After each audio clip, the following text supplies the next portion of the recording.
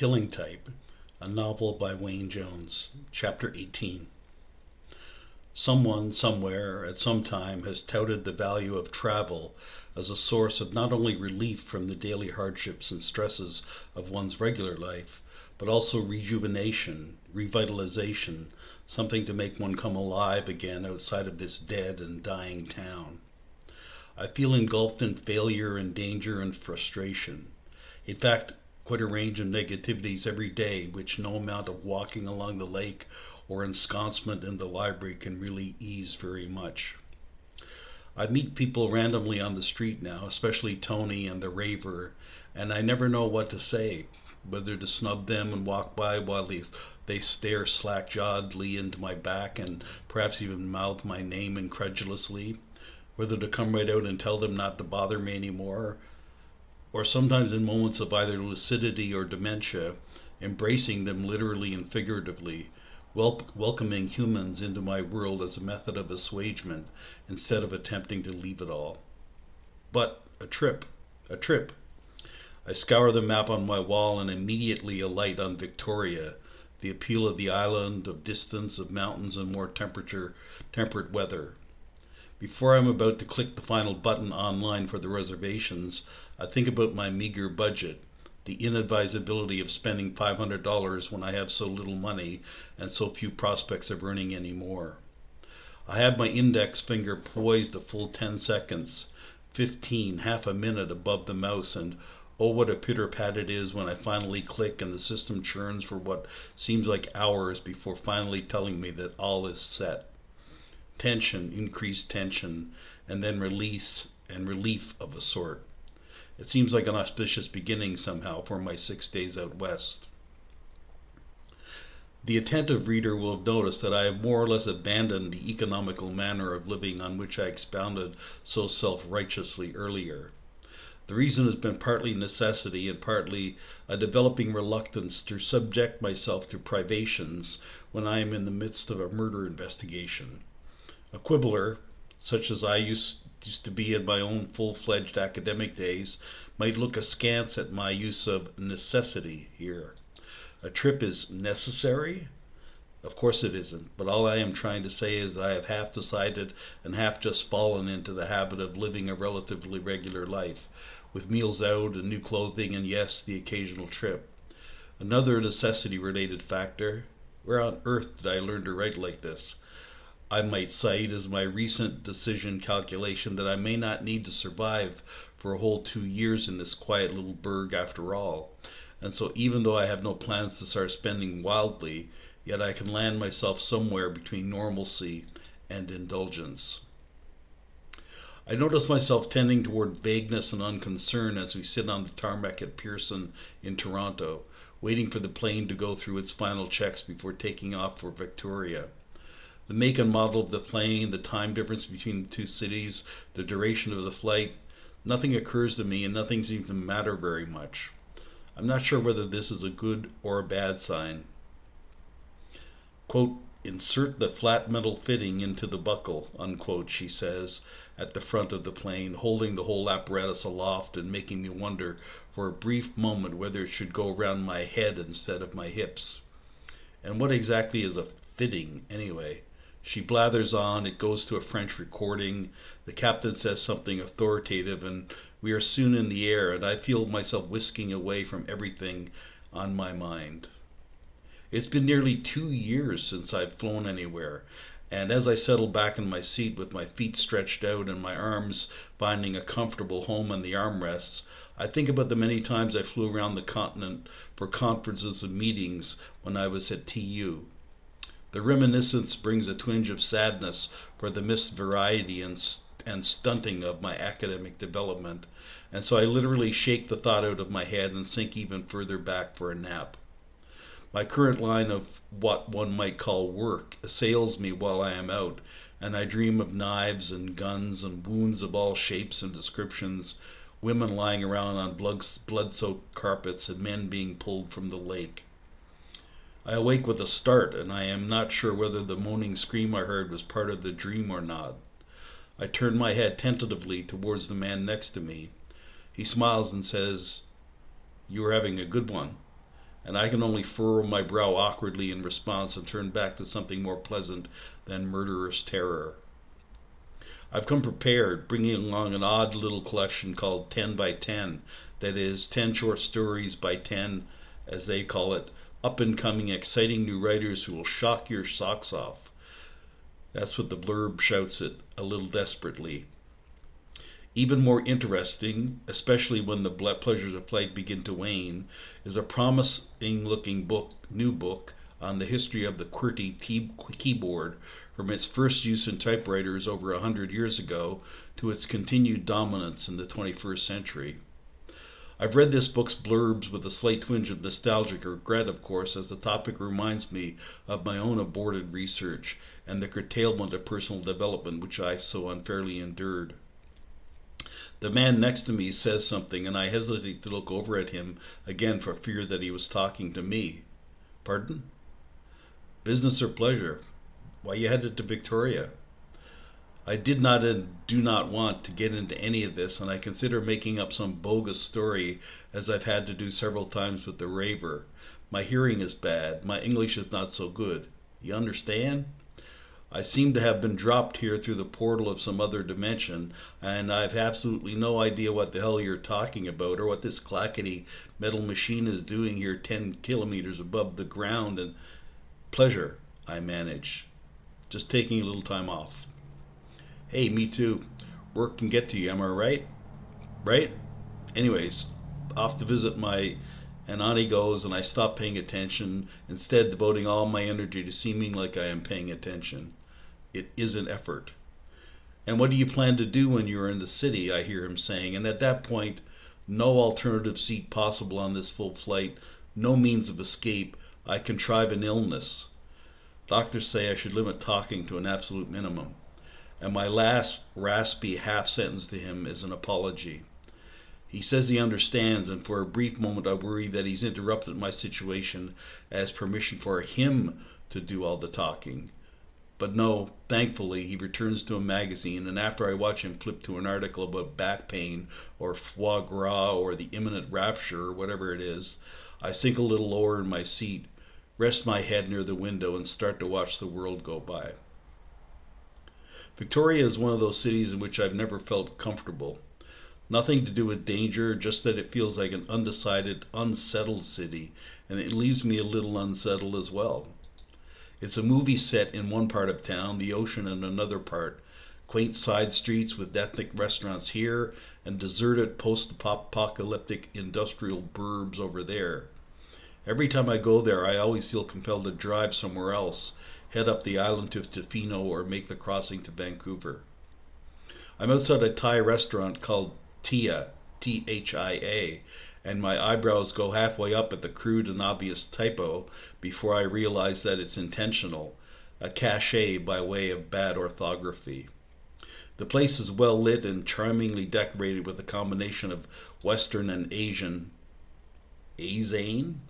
pieces. I'm already seated at a window table when Leonard walks up to me. I stand up and am unfortunately too distracted by the napkin that falls from my lap onto the floor to devote much effort to the hug. Listen, Andrew, he says, I have a favor to ask you. Yes? I'm a little tired of eating out these days, and I wonder whether you wouldn't mind just coming over to my place. We could grab a cab and be there in 10 minutes. You haven't ordered yet, have you? No, I haven't, and sure, that sounds fine.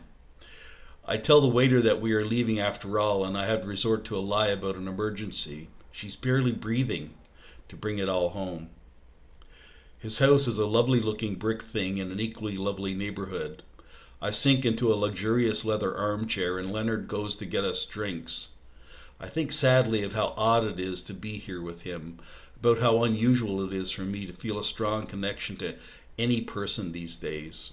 In better days at Toronto U, where he was a professor of comparative literature, he was one of the main delights in being there at all. But after his retirement move out west, everything deteriorated. I'd never quite been sure why he decided to retire early anyway. Toronto U is one of those more progressive and forward-thinking schools which doesn't feel compelled to enforce mandatory retirement and thereby lose its most experienced faculty members only to save a few dollars. Andrew, I hear? Oh, sorry. Listen, Leonard, it's excellent to see you. Retirement seems to be treating you well. I have my days. Have your days? You don't mean that you're regretting it for some reason. He looks up. Oh, no, quite the opposite. It's wonderful not so much to be away from the work, the scholarship. Some days I miss that, actually. But being away from the politics and the other bullshit, well, that's a relief, frankly. He smiles. It's fascinating to hear you say that. We were good friends then, still are. But I never knew at the time that the political shenanigans bothered you or were something you were even aware of. I tried not to think about it at the time or talk about it much. You know, Leonard says, you never did fully explain to me why you ended up leaving.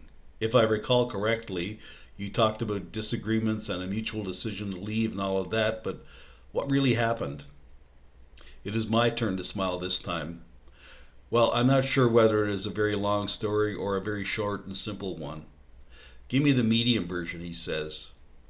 It takes me about 5 minutes, and I do attempt some degree of objectivity, allowing that I should not have gotten quite so angry that time, admitting that sometimes I was just trying to disrupt the departmental meetings, but I do reaffirm to him the maltreatment I experienced. Wow, he says when I am done, and while I look down. The evening proceeds, I have to say, with some tepidity after that. I really am not sure of the reason. I do feel a connection to Leonard, and I'm not merely flattering myself and saying that I believe the feeling is mutual. But there's something perhaps about the separation of time and place that simply attenuates any relationship, however true or intense it might have been. There are some awkward silences and even a good 45 minutes where we are reduced to watching some very loud and inane television until ultimately Leonard rescues us by professing to be tired. He leads me to my room and I am soon asleep. I don't know how much time elapses, it seems like very little, but there's a knock on the door. Leonard, I say, still not quite awake. It's neither morning nor night. There's been a bit of I got a call just now and it looks like my brother in Calgary has had a stroke. I have to fly out today to be with him and his family. It nearly killed him, Janice said. I shudder selfishly first, wondering what exactly it is I have to do and where I have to go not to be surrounded with death. I'm very sorry to hear that, I manage eventually, now sitting up in bed. Is there anything I can do? You know, he says, and I hope this is not an imposition, but it would be good if you could stay here in the house for a few days. I mean, I know you were staying anyway, but I'd like to have someone here even when I am gone. It'll probably only be for a few days, and if it seems like it's going to be longer than that, I'd call. It's perfect, and I agree. For a minute, I wonder if I am dreaming. I've got a cab waiting outside, so I'll just give you a call when I'm in Calgary. Thanks for this. Everything you need should be here. You'll be comfortable. And with that, he's gone from the doorway. Presently, I hear muffled voices and a trunk, and then a door close and car tires squealing slightly. I sink back to sleep, really dreaming this time. I find it quite disorienting several hours later after I've had my fill of sleep and am padding around in another person's house when he's not there. It feels like burgling, and I half expect the police to come crashing through the door, finally catching me just as the toast pops and I am dishing the scrambled eggs out onto a plate. In fact, it is all quite idyllic. I walk around inspecting the place like it is a new house I've just bought or a hotel I am staying at for a while. It's immaculate and homey at the same time, unpretentious but also not cluttered with the detritus that accompanies people who cannot move to a new house without dragging most of their old possessions with them. I hear music outside, and when I look out the small window above the sinks in the kitchen, I can see two cars. One an old white sports car with the radio blaring and two young girls in tartan skirts dancing and smoking, and the other a new black sedan with two older women in the front seat, one of them crying. I treat myself to a quick but wholesome breakfast, fresh grainy bread, strawberry jam from England, and head out the door. Leonard, even in his haste, has left me my own set of keys, including the one to his car. I hesitate only slightly, and then, having calculated the likelihood that I would ever have this opportunity again, I unlock it, eschew the seatbelt, and fire the motor up. The dancing girls glance over at me for only the briefest moment, and then, finding me a lackluster attraction, resume their more rhythmic lives. As I pass the woman crying, I slow down like a crude rubbernecker on the highway after a collision. Her friend is handing her a tissue, and neither of them, absorbed in their own sorrow and ministration, has time for me. I head for the public library, partly for the joy of experiencing another city's organization of knowledge, but acknowledging to myself that I will likely poke around in the murder section as well. Never mind, there is still enough of a vacationary feel about the impulse that I give in to my tendencies as usual. I'm disappointed to see that the emphasis seems to be on things other than books. The DVD checkout area is bustling. The clerks who are sorting them for the eager patrons wear gloves as though they were preparing for surgery. And alas, the aforementioned murder section is serviceable but not impressive, and has nowhere near the breadth and depth of that in the Nosting library. There's a long lineup at the internet stations, and so I just leave. Back in the car, I start to feel odd. I pull out of the excellent parking space I'd snagged, and in the midst of this bustling provincial capital, I realize that I feel safer than I do in my adopted little Nosting. There's a kind of niceness here that used to exist in Nosting before the murder started. All problems seem minor. The girl with a piece of duct tape on her cut heel instead of a band-aid, the flagman at the construction site who was a bit ashamed how easy hard labor is, the latte waitress who mock cries and tells me she was starting to panic because she couldn't match my order to the little number at my table. Still, there is something about the place that creeps me out. Must stop watching those teen television programs while I am here. A bit defeatedly, I head back to Leonard's place, a safe haven, until I plan my next move. I misjudge the house as I am heading down the darkened street, and so inadvertently turn into someone else's driveway. The couple in the wrong house initiate a suburban all systems alert. The man is at the living room window, peering out just enough to see who the intruder is, but not so much that he exposes any more of his coordinates than he already has, or that the enemy has already gleaned. The wife is at the side door, the light goes on, and I am expecting that she is the one who will do something, a warning shot, a shaking fist. But when I back out and am headed to my true destination, they have apparently deactivated the alert and returned to the cocoon. I drive around the block a couple of times when I realize that they are Leonard's right next door neighbors, partly not to frighten them with the proximity of the threat, but partly for my own peace of mind. I eventually sail nicely into the correct driveway, turn off the engine, and head back into the house. The answering machine is blinking, and I check the messages as Leonard has instructed me to. The first one is from him. His brother has died, and after a couple of days to take care of things, he should be back in Victoria, and would I mind staying in town until he does? I do, really, but what choice does one have? The second message is from a neighbor, perhaps the skittish one whose driveway I was just in, asking if those sausages of his which were in Leonard's freezer are getting in the way, and if they are, he is willing to come over and pick them up. I'm not daft enough to miss the purpose of this call, and I will make sure not to eat his precious sausages. There's another message about some kind of festival with 800 pies, and the last one from a husky-voiced female talking about a gift that's fun to sit on, and ending, I think you know what I mean. I truly do not, nor do I want to learn. I get myself a glass of water from the fridge and settle into a cushy black leather armchair. I ruminate again, even in this domestic comfort. These thoughts never desert me. I ruminate again on how death follows me around. Granted, Leonard's brother was downed by God and not by a serial killer. But I pine now and again for some extended period of time which is not punctuated by one mortality or another. I remember now some of the stories which Leonard told me about his brother, though his name escapes me, Ronaldo or something like that. A big man, apparently, although I have no idea whether that is a factor in the incidence of stroke. Sad to say, but I am better informed on unnatural rather than natural causes. A younger brother, as I recall, and with an odd phobia which Leonard shared with me one evening. Ronaldo couldn't bear to see the inner workings of any building he was in. He visited Leonard at his rather ramshackle apartment in Toronto once, and the medics had to be called after he opened the closet door of the guest room and found a mess of ductwork and wiring there, the result of a renovation project which Leonard's landlord had dragged out for months. Leonard was watching television in the living room when he suddenly heard a shriek and then a thud, the latter being Ronaldo falling to the floor.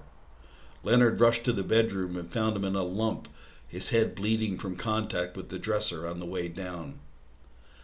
I get a call from Leonard, asking me to pick him up at the airport the next day.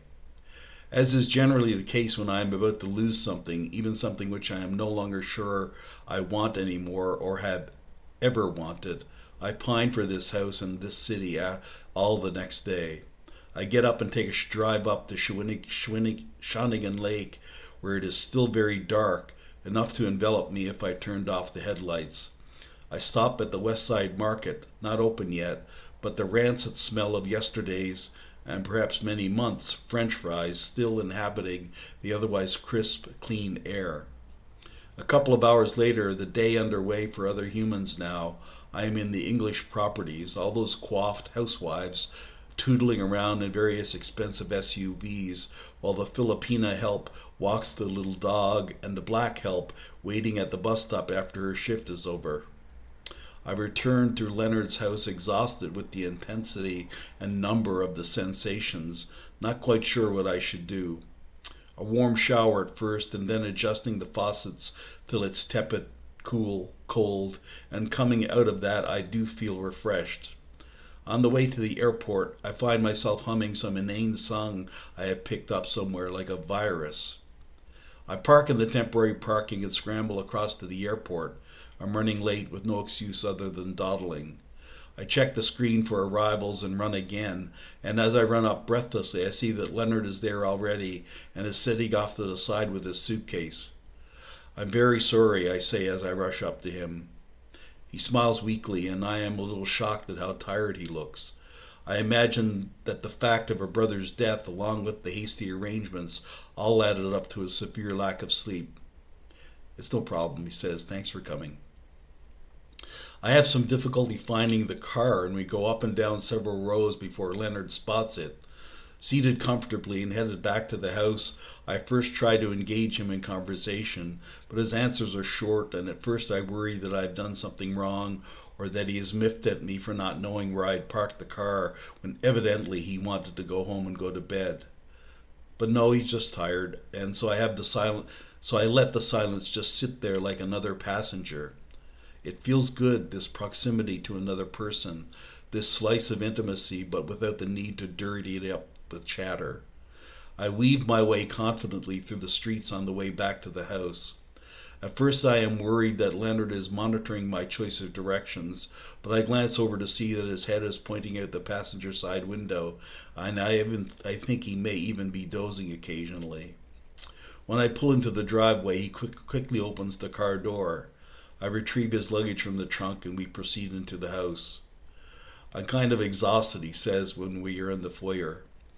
"I hate to be rude, but I really have to get some sleep. Is it okay if we just catch up in the morning?" "Of course." I watch him as he pads down the hall to his bedroom.